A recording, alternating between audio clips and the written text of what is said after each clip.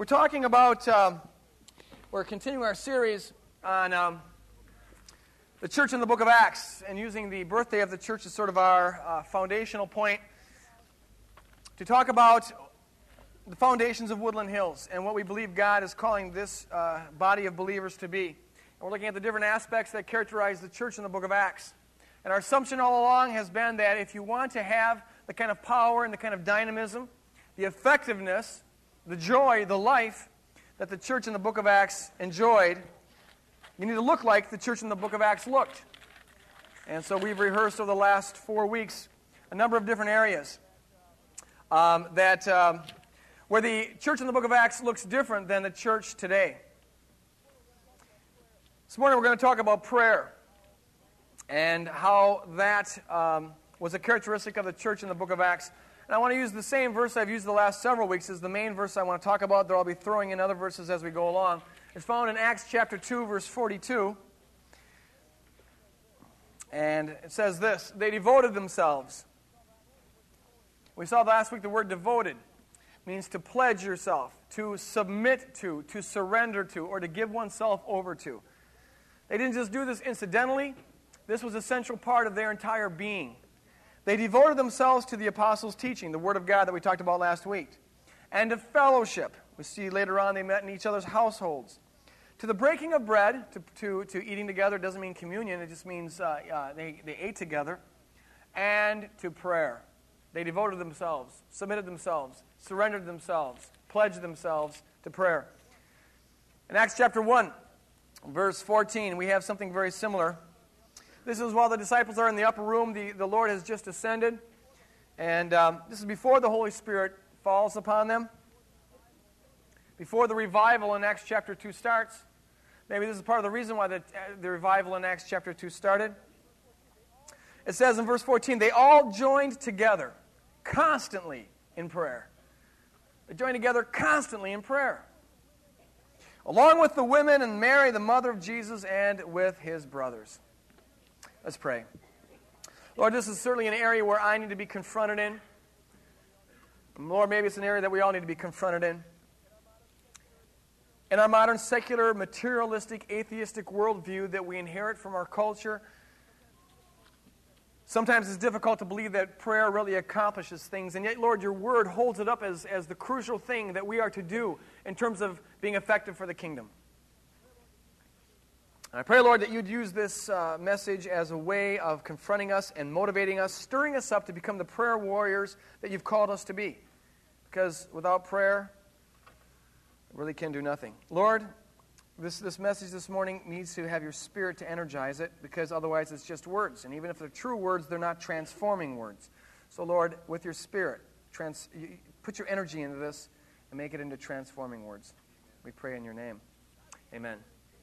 God's doing some really incredible things around here. I just have got to tell you, just as a kind of a prelude thing, God is just doing some incredible things.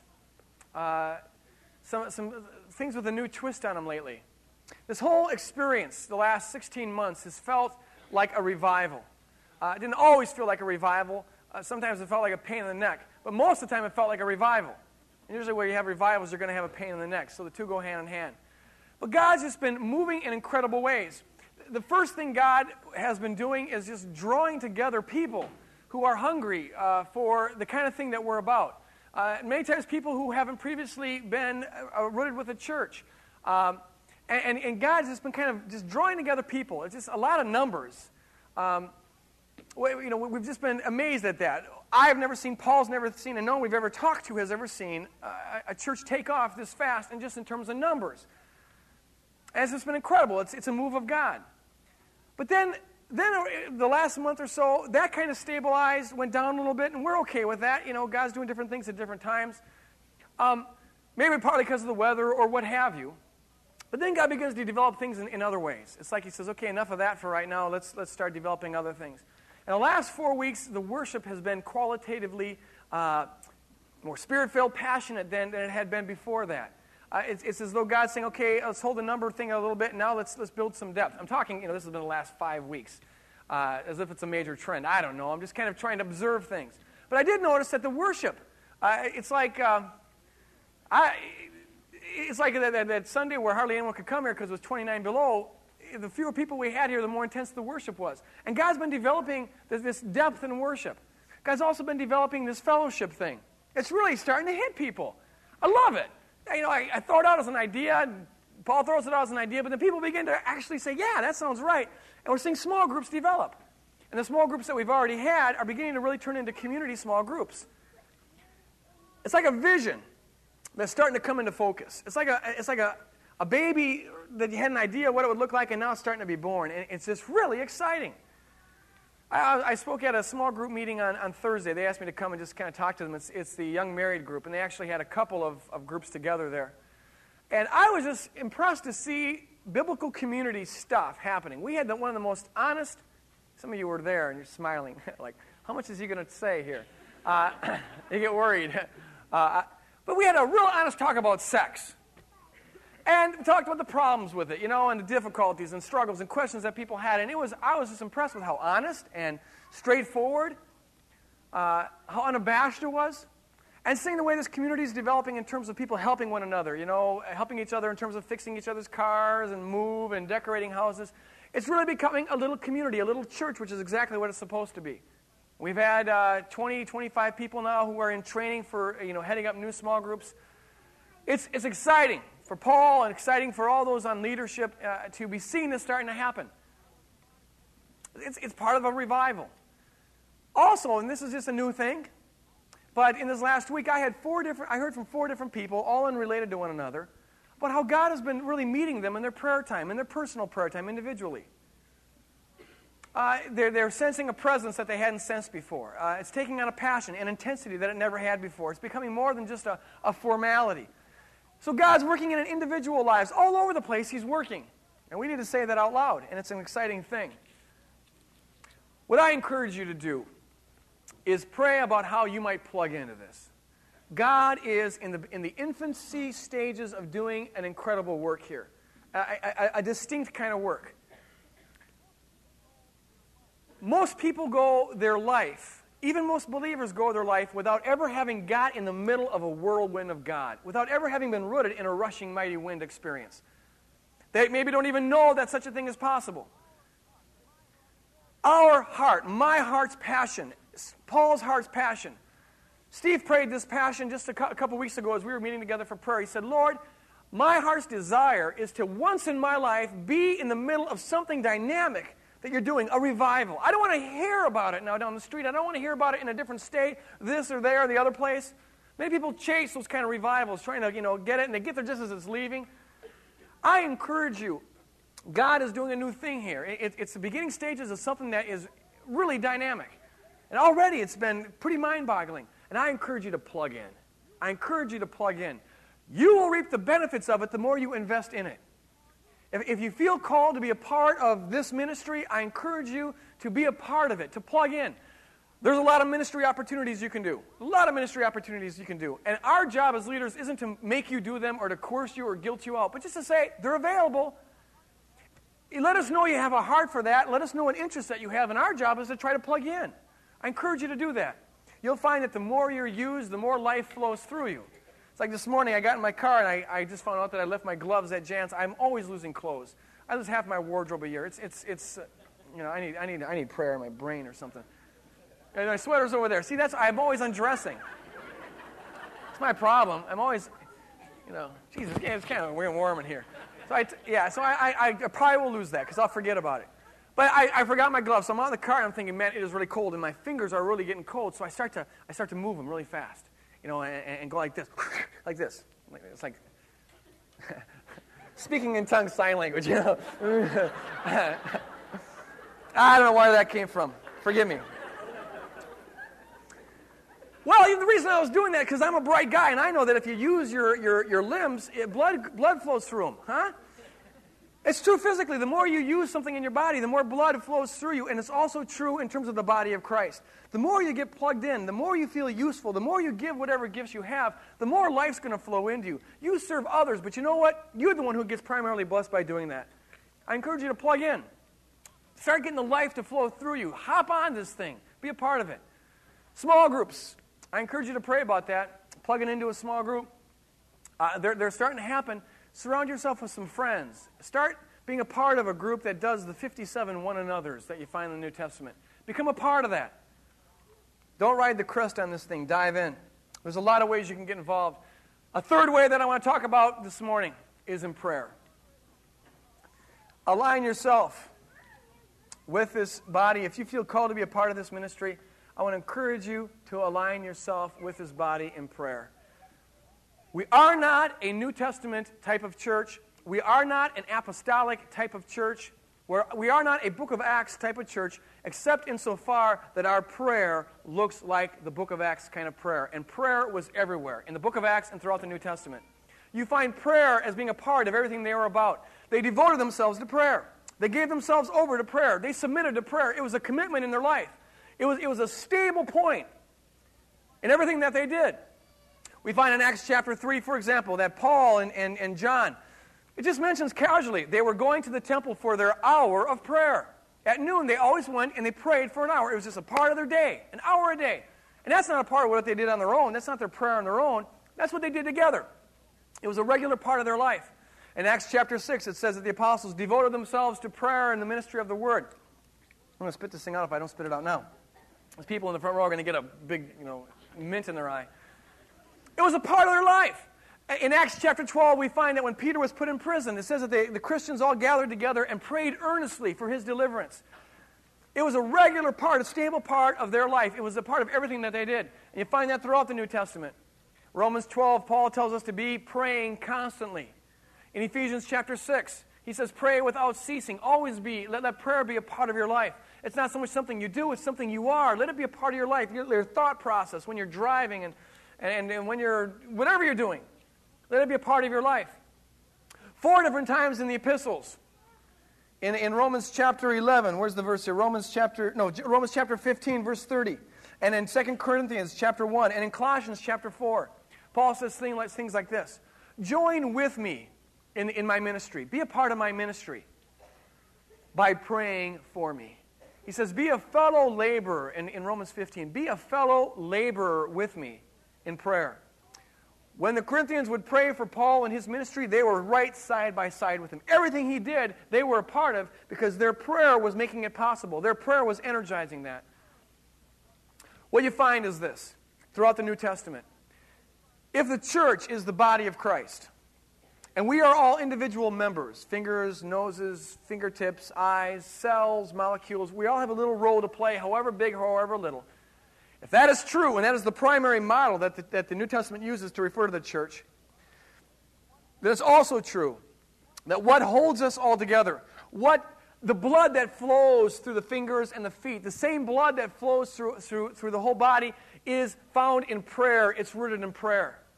It's when we join together and are praying, as it says in Acts chapter 1, praying in one accord, have a similar mind, praying for the same thing, investing spiritual energy that God would move in a particular way. It's when we do that we are drawn together.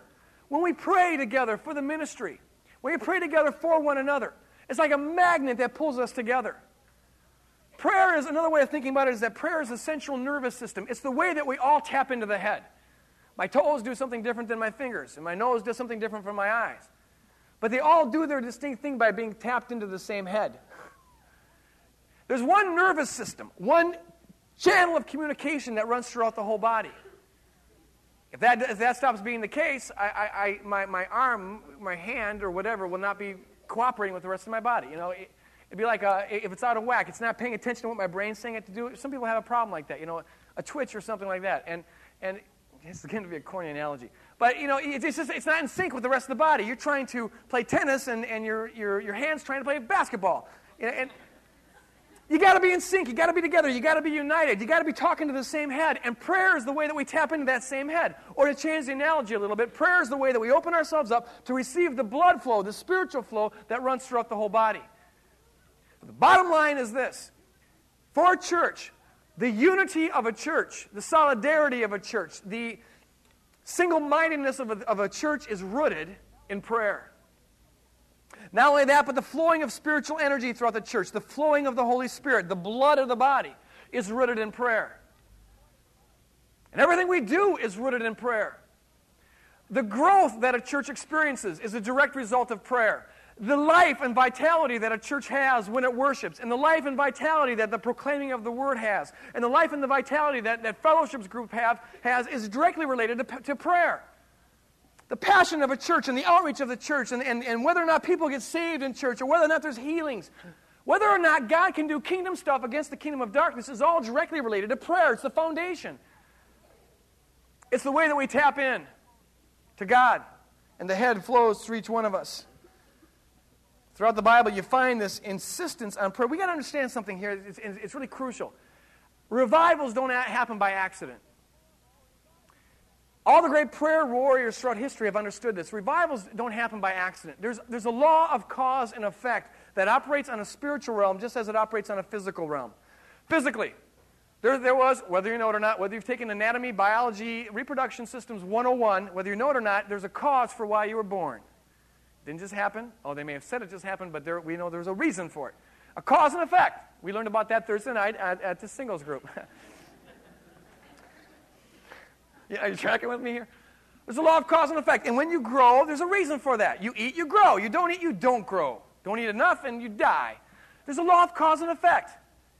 Everything that happens to us physically, everything that the body becomes, there's a law of cause and effect. God sets things up that way. God is a God of order.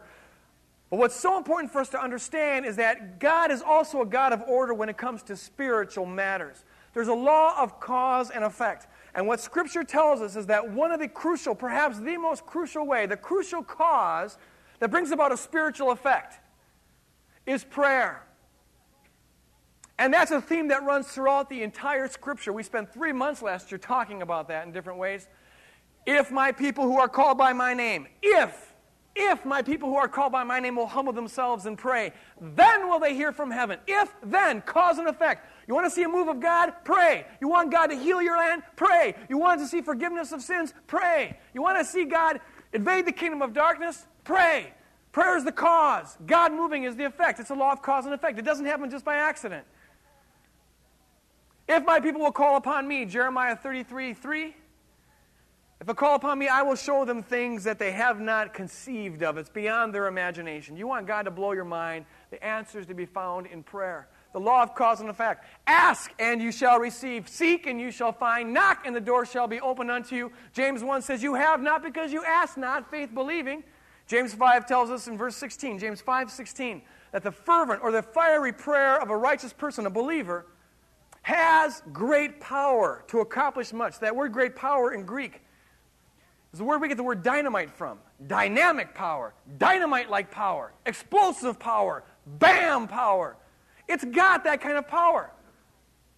And it may just be that if the church today doesn't experience the kind of power that the church in the book of Acts experienced, that a crucial reason for that is because we've forgotten how to pray like the church of Acts people pray. We've forgotten that crucial law of cause and effect. And so the church is like a malnourished body that forgot that it's got to eat if it's going to get strong. It's got to drink if it's going to continue to live. The law of cause and effect, it's rooted in prayer. And our commitment has been from the start, and it's, to me, it's mind-boggling that God has blessed this ministry as much as He's blessed it, because we haven't kept this commitment as intensely as we could, though it hasn't been that bad.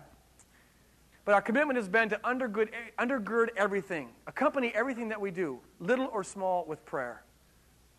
We want prayer to be the blood that flows through everything we do. All of our plans, all of our schemes, the nursery, the preaching, the music, all of it, we want prayer to be a part of it. And everything that Woodland Hills Church has been thus far in its short 16 months is the direct result of the fact that God, from the very start, gave us people who are intercessors, people who are willing to pray. We got people praying for this church all over the place. A lot of them don't even go here. I just found out from Paula, we got some people in Australia. A church in Australia is praying for us. And they bloody well better be. They get tapes from that. Whenever I always think of that guy who, I can't think of the guy now, that Australian actor. Yeah, that guy. Yeah, Crocodile Dundee, that guy. Well, anyways, so God understands that language too.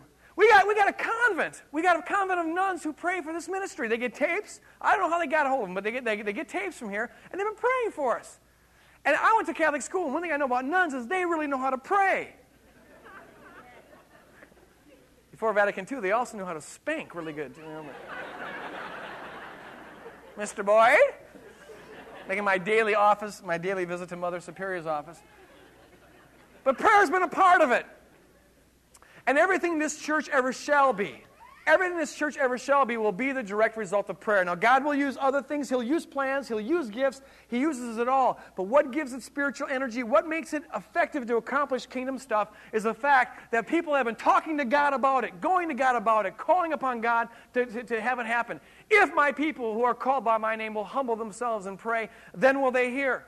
If we're going to be a church that continues to grow in our worship, continues to experience the presence of God in worship, continues to develop honest, open fellowships where people are healed and can relate to one another. If we're going to be a church where we continue to see people saved by the dozens, by the hundreds, why not? It'll be because of prayer. It'll be because of prayer. And here's a challenge that the Lord gave me to give when we were just starting. When we had 20 people, we gave this challenge. And when we had 60, we gave this challenge. And a year and 3 months ago when we had 400, we gave this challenge. And 6 months ago when we had 600, we gave this challenge. And 3 months ago when we had 800, we gave this challenge. And now that we're at 1,000, I'm going to give the challenge again. And I'll give it next year when we're maybe at 2,000, who knows. The challenge is this. If you feel like this is a part where this is a body where you want to be plugged into, this is where you're supposed to be, I encourage you to pray a minimum of 5 minutes a day for this ministry. You can pray a lot more. Don't say, oh, God, I got to quit now because Pastor Boyd said just do it for 5 minutes. No, but a minimum of 5 minutes. If we could get 1,000 people praying 5 minutes a day for the various aspects of this ministry, hold up every aspect of the ministry. That's 5,000 minutes a day of prayer. There's a lot of spiritual energy in that, folks. Over a week, that'd be 7 times 35,000 minutes of prayer. 35,000. I don't want to be mechanical about this, but that's a lot of power. And when we get 2,000 people praying 5 minutes a day, there'll be 10,000 minutes a day. It's like putting money in a bank, and then God spends it. That's kind of how I see it. Putting money in a bank, and we got resources available to accomplish more than we could ever accomplish on our own. I encourage you to be investing in this. And what you find is this. The church gets blessed because of it, but you get blessed because of it. It's a way of tapping in. You'll find a certain solidarity, a union with this ministry when you plug in and are committed to praying for it on a regular basis. And I believe that what we're seeing here is just the beginning of what God wants to do. But prayer is going to be the king, the key. Jesus is the king. Prayer is the key that gets the king to move. Whoa, that was a smooth. I got to. That's what I wanted to say was. All right. I want to confront this head on, though. Okay, that's been the rally thing here. Okay, now let's get honest. We don't pray like the church in the book of Acts prays, or at least we have difficulty praying that way. I know I don't. To be devoted to, pledged to, submitted to, surrendered to. We have trouble praying like that. And I want to ask the question, why? I don't think it's because we're carnal, vile, sinful, wicked people who just really don't love God and just want to play church. I don't believe that's why. That's the reason. I think it's other than that. And there's a couple reasons that I got about why we have trouble praying, but this morning I want to just talk about one of them. One of the reasons why I think we have trouble praying as intensely, as passionately, and as consistently, and as long as the people in the book of Acts prayed is because we don't clearly see that it is effective.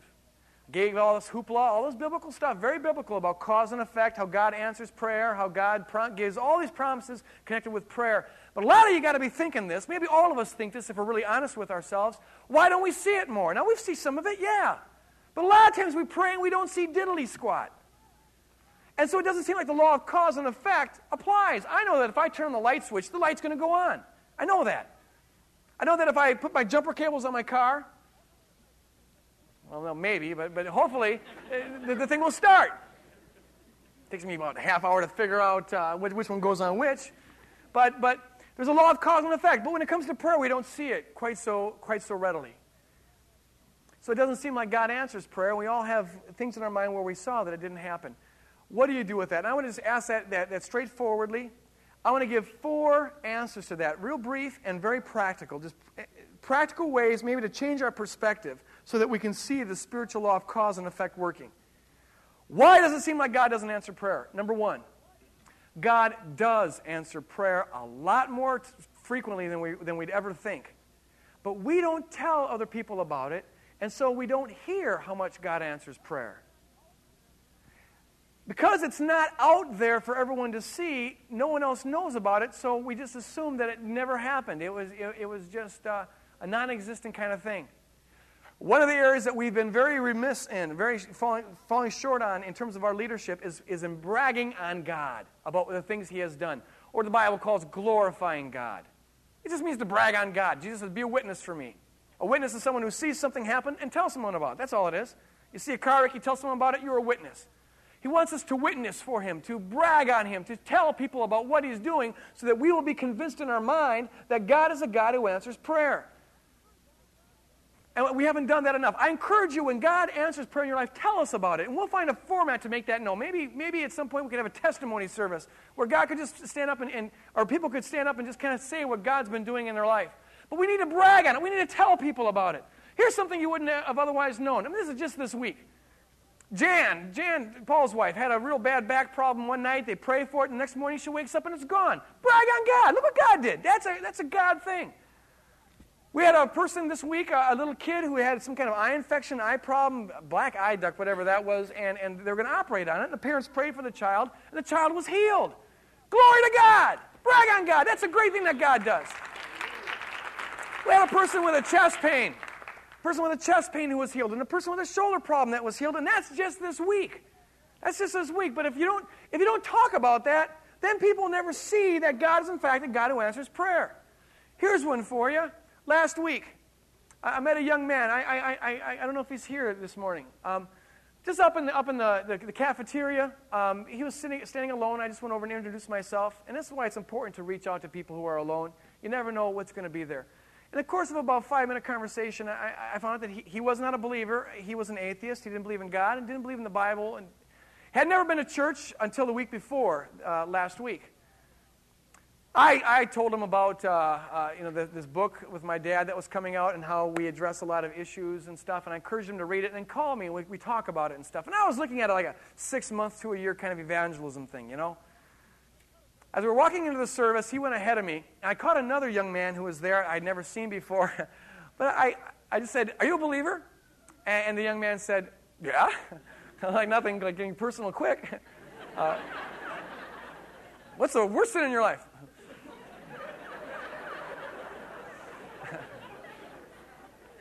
And he said he was a believer. So I said, would you just pray for that guy who just went in there?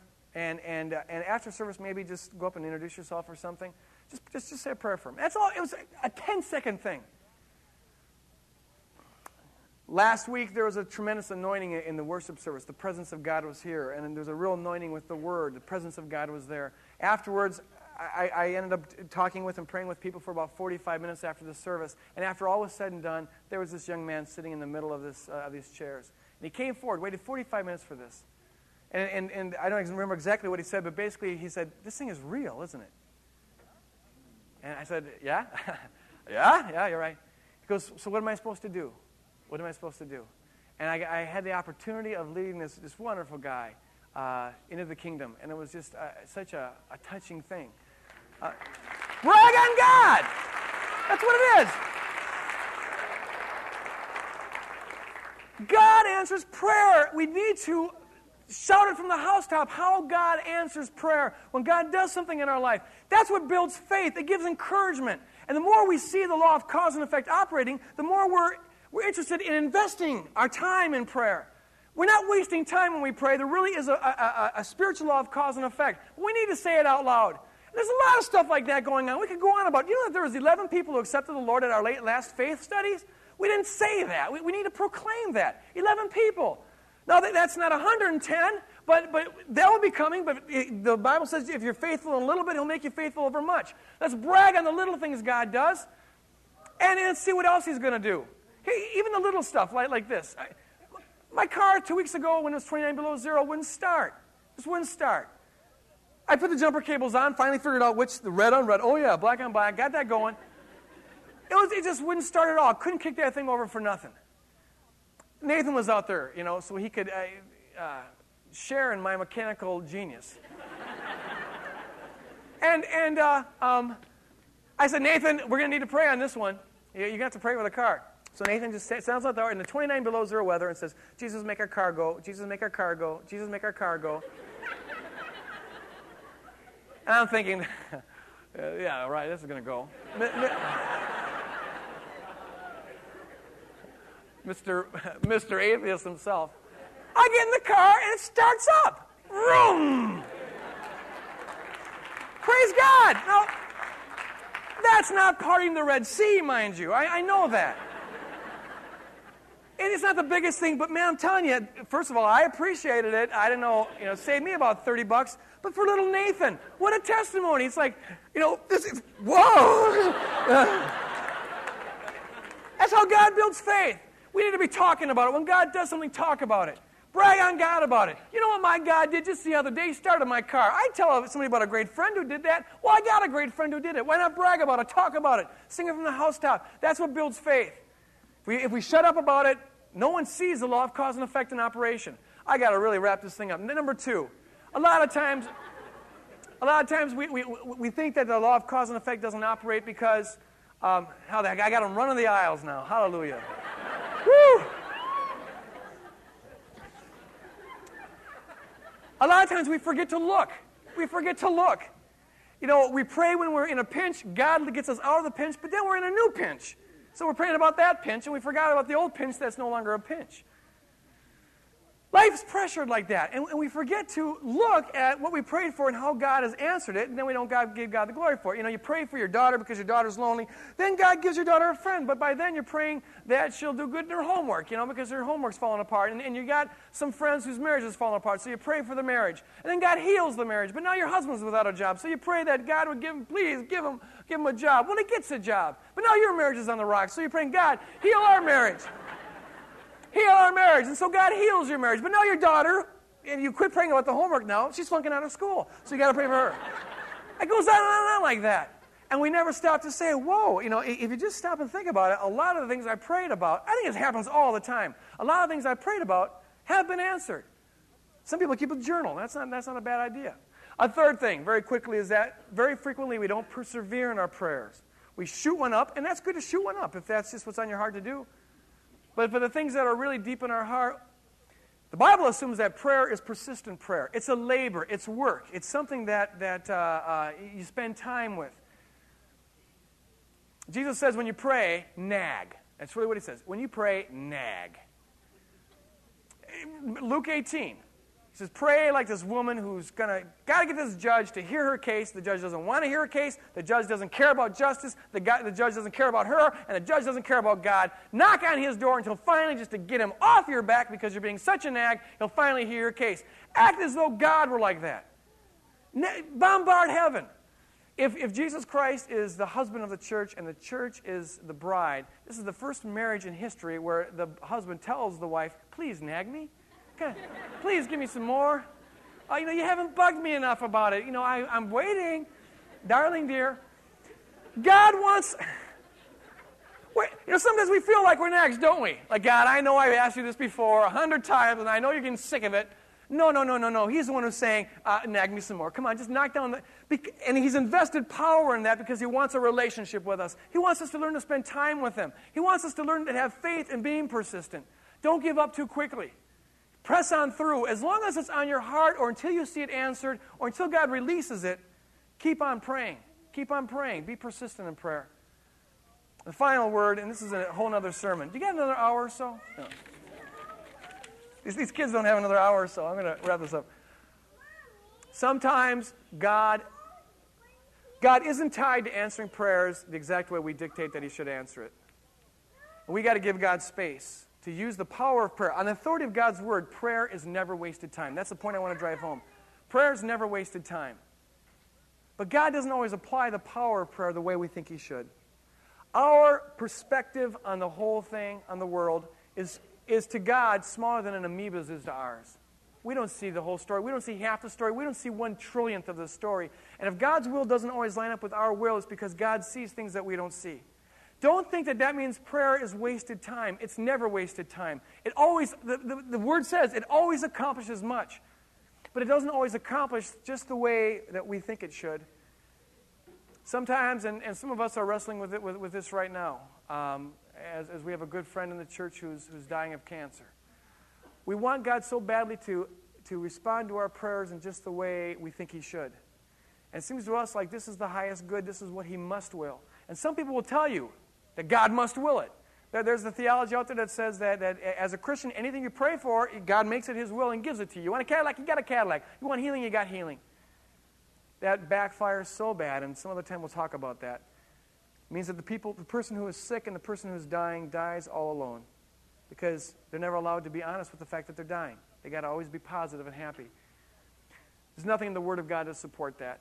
We got to give God space, like Jesus in the garden. You pray persistently, pray believing. There is a law of cause and effect, but the effect isn't always the one that we were expecting.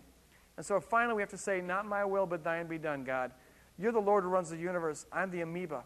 You've told me to pray. You've told me to be persistent, but in the end, you have your way. Let's stand and close in prayer. I want you to know that the altar's open here. I'm not going to be up here. I'm going to be up in the bookstore. It just became a bookstore. No, that was cheap. I want you to know that the front of the auditorium's open for any matter. You know, it doesn't have to be a big thing. There are people here whose ministry is to pray with you. To just say, Jesus, start his car. Who knows? I encourage you to come forward. If there's something on your heart, enter into prayer with them. Begin to put the spiritual law of cause and effect into operation. Lord, thank you that you, in your wisdom and in your sovereignty, have decided not just to do all things by your own fiat, Lord, but to include your children as a part of the process. Being a wise God, Lord, you have just ordained that there's a law of cause and effect that we have a say in. And that empowers us, Lord, and it encourages us to talk to you, maybe nag you, but to develop a relationship with you. And I thank you for it, Lord. And I pray, God, that we would, above all else, Lord, I pray that we'd be a place that wouldn't be known for numbers, but we'd be known for prayer. A place, a body of people who know how to depend on you for everything in prayer. Raise up warriors, Lord God, because, as you said, our minds can't conceive of what you can do when people call upon you in prayer. In your name we pray.